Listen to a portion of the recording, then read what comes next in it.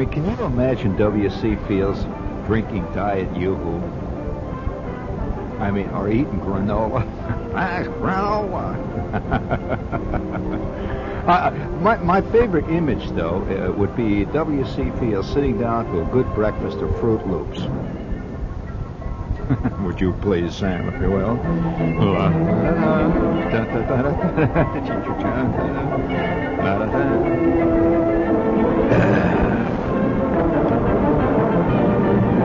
I mean, can you imagine drinking a drink that by itself is a diet drink, and now they've come out with a no-cal diet drink? In other words, a diet drink that is a double diet drink? All right, bring it up, please. We don't want to inflict this terrible stuff on people.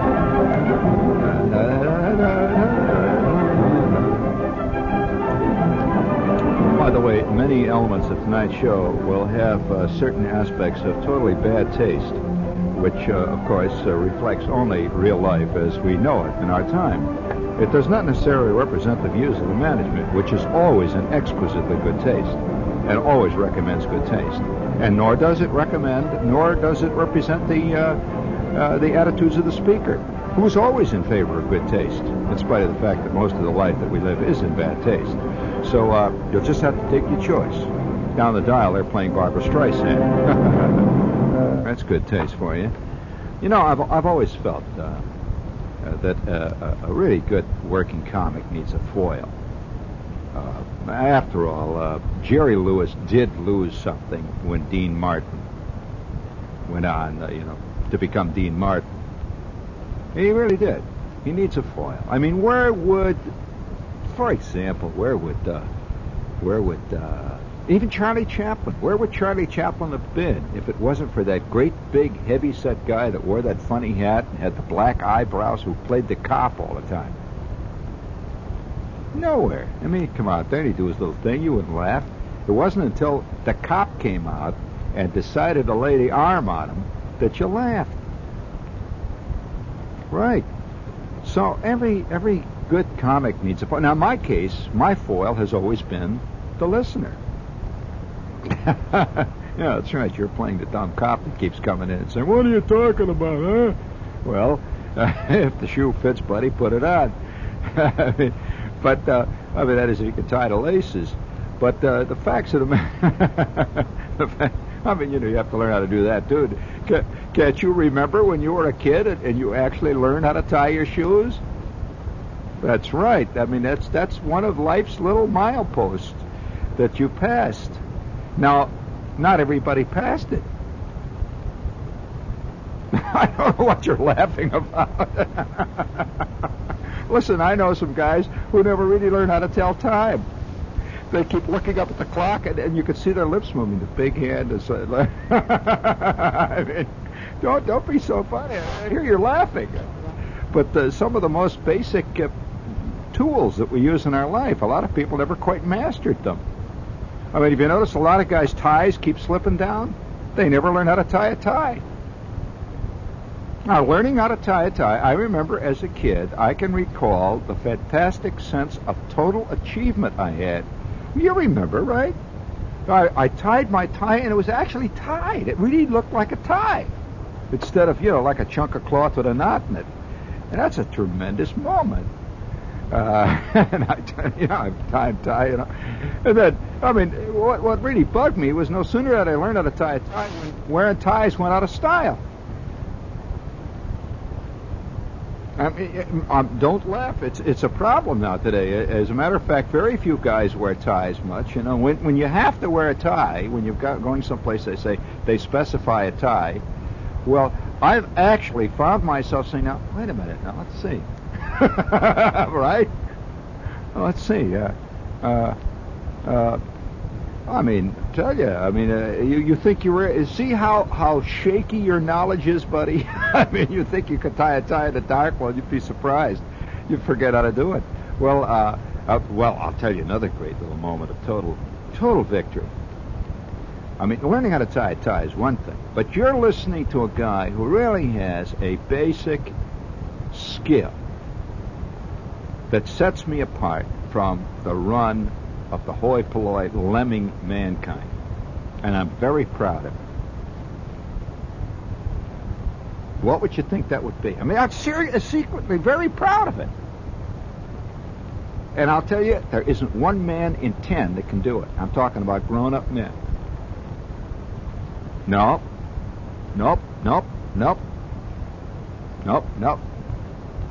And I'll tell you how I learned it. I learned it one hellish weekend. But nevertheless, what I'd like to say is, from the standpoint of reality, that I must say though that real life bears little relationship to anything in showbiz. Nothing. There is nothing in showbiz that's like real life. And the more television tries to get serious, the more it goes away from it. I don't know whether you saw this great 3-hour thing on violence. The TV, everybody's looking very serious. But the funny part of it was, as Edwin Newman says, and America is a violent country, and he's going on talking about all this bad stuff, and they were interrupting it where I saw it, when they do a station break, with promos for Kojak. And each one it shows Kojak saying something like, and I'll drill you in the head, boom, boom, boom. And you saw a car going down over the cliff, blowing up, and then they would say, next week on NBC, and then they'd... So, you see, unconscious humor can be found everywhere, and it's found in the most pompous moments. Like the other night, I heard this commentator come on scene, and the very serious type, when the newsman says, and now here is Eric C. Bugelblast and tonight's commentary on the news, and they switch to another place, and he's got this red curtain behind him and looks very serious, and he says things like, well, tonight it marks the 225th anniversary of the birth of the motor car. So they always talk slow, these guys. The birth of the motor car. We in this corner say that the Americans' love affair with the motor car, which is evil and smelly and kills 27 million people a year and is very, very expensive, is totally beyond me and totally beyond a thinking person. And yet this is what our society is doing. And that is tonight's commentary on the news. Back to Walter. Well, I thought, I almost fell over. I can imagine this guy, because I know the guy. He goes to work every night in the longest, blackest Cadillac limousine you ever saw in your life. That baby gets maybe 3-4 miles to the gallon downhill with the key off.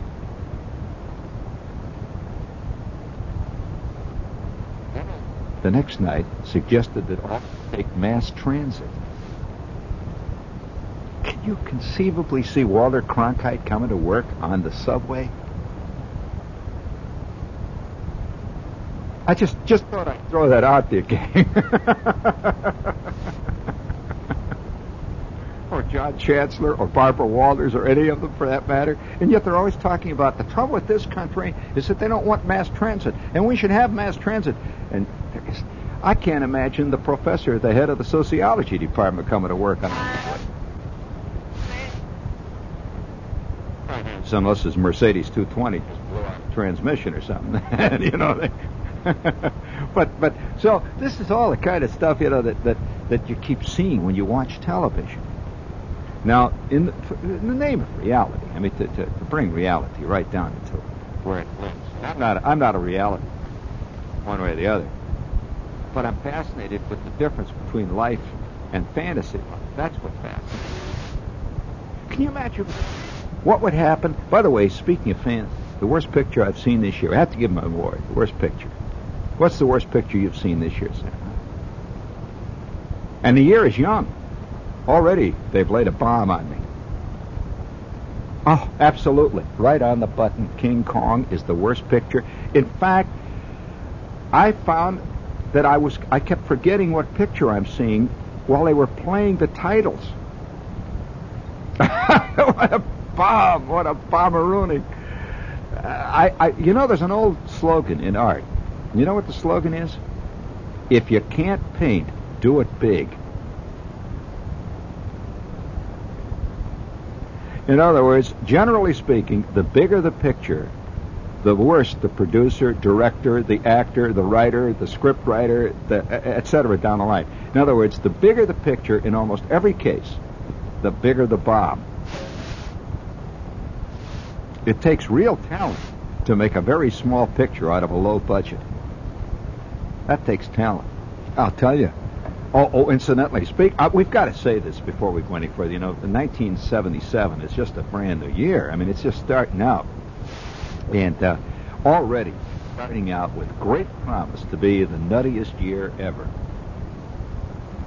We are starting our third century? Yeah, we're starting it with this is the year that is going to see Evel Knievel leap over a tank of sharks. How's that for intellectual? I mean, this is the kind of stuff. I don't even think Caligula in ancient Rome would have thought much about that. The next thing it has to. Did you know that there's a guy that is now going to fight a white shark? You know, the great killer shark with karate. And another guy is going to fight a tiger with karate. And so the world moves on as man becomes more civilized. But we just got to bring these, bring them out into the open. But you know, speaking of reality, for example, I saw one night on the Waltons. They had this birthday party. Did you see that episode? Had this birthday party. Of course, everybody is so involved in birthdays. So this kid's going to have this birthday, so they make a whole big thing with the cake and everything, and they sing the happy birthday song, and they go through this whole thing, and they give him his gift. And what do you think his gift is? It is the gift of love.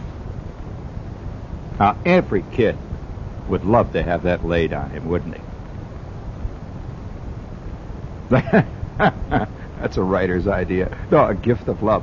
And what they did was they gave him this cake, and they explained to him that it was a depression and nobody was working, and what they're all going to give John, or whatever his name is, John Boy or little Cletus or whatever the kid's name was, they were going to give him the gift of love, and they all got up and gave him a kiss. And you know what he said at the end of that? Mom,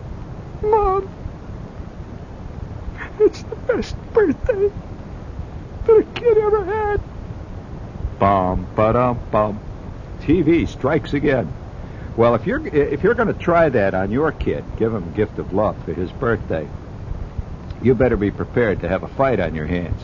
I mean, but nevertheless, this is the kind of stuff. See, and when I saw that TV episode, and I thought to myself, oh God, oh wow. And so tonight, I've decided to do a salute to that little unrecognized American, and it's very American, that little unrecognized American yearly ritual that we all have. Would you please? Happy birthday to you. Yes, happy birthday. To you. Happy birthday to you. Happy birthday. Happy birthday, dear fellow victim. Happy birthday to you. As you struggle your way through life, as the unkind winds buffet you from one table to the next, as you struggle through the alimony payments, happy birthday to you. As the cold sores come and go. We're going to have a party, all right. Happy birthday. Now, I'm not a curmudgeon. I'm really not, you know. No, I'm not. No. I dig birthday parties. Oh, no. The one thing about me, I am not a curmudgeon. And you know what a curmudgeon is. That's a 19th century word meaning sorehead. I mean, well, Scrooge was a curmudgeon. I mean, a curmudgeon is always saying, bah, humbug. Well, I don't say that. I dig birthdays. It's just that they can be very painful. I mean, and embarrassing. Not because you're another year older, but because you don't quite know what to do on a birthday. And at one of the most embarrassing things I ever had in my life, one time, do you know that I did a happy birthday program on television? Yeah. Yeah, what we had was a 5-minute TV show, and the program director, this was out in the Midwest, the program director, I had this comedy show Number tonight, country. you know. Program director came to me and he says, listen, he said, will you do me a favor? I said, what is the favor that you want?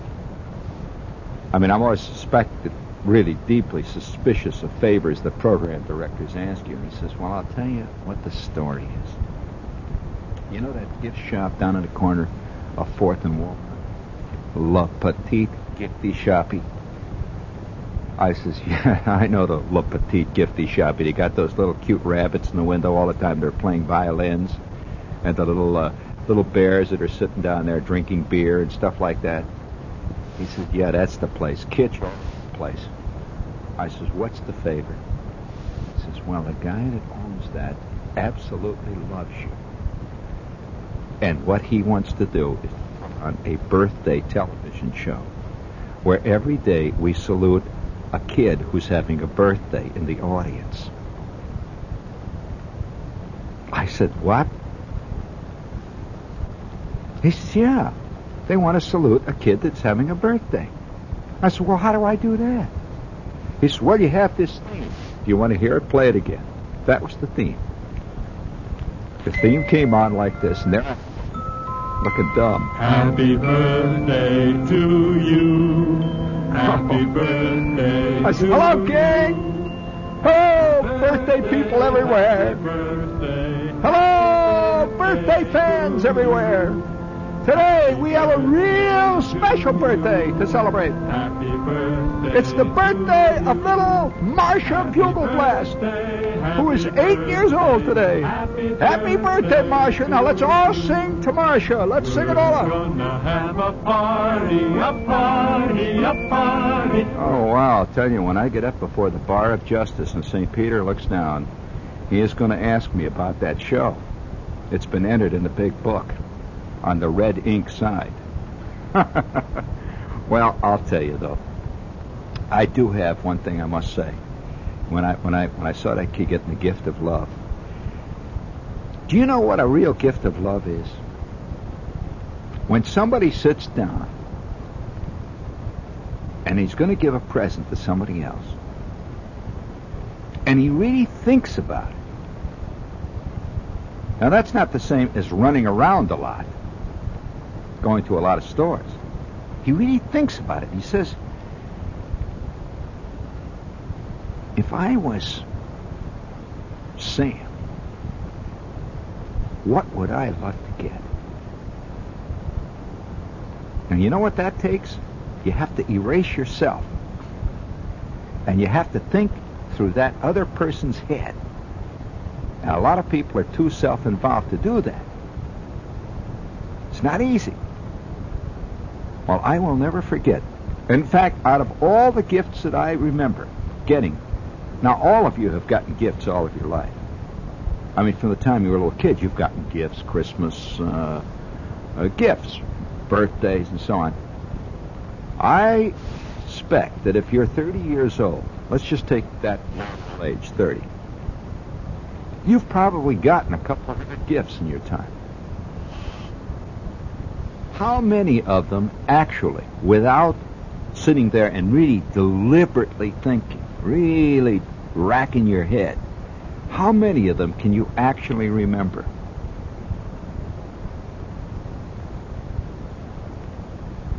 Maybe 3 or 4 at the most. And those were gifts that somebody really thought about. They really laid one right down the middle of the alley. Pow. Well, I remember a gift I got that absolutely, I'll tell you, it blew my beezer. Now, the hardest thing to give is a gift to a kid. Why? Because, for one thing, kids are more open. Now, that doesn't mean they're more honest than people, because kids are people. Kids are more open. In other words, he hasn't learned yet to control the look of disappointment. I mean, we all have learned that. I mean, that's the thing you learn pretty early in life.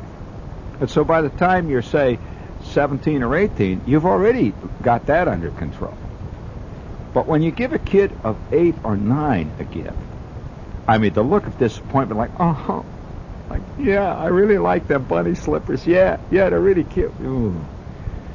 You know, the kid is not. It's not so much that he's honest. He's very open. He's everything there is there. Well, I remember what birthday it was. I was 9. Now, what would a boy of 9? A boy of 9. Now, the most obvious things, get him a bike, right? Well, a boy of 9, at that point, has usually had a lot of bikes. You have a tricycle, you get a bike, you know. It would be great to get a nice new bike. Okay, fine. But that doesn't show any ingenuity. It does not fill a secret gap. That's the trick of a gift. A secret gap. A gap that often the kid himself didn't know he had.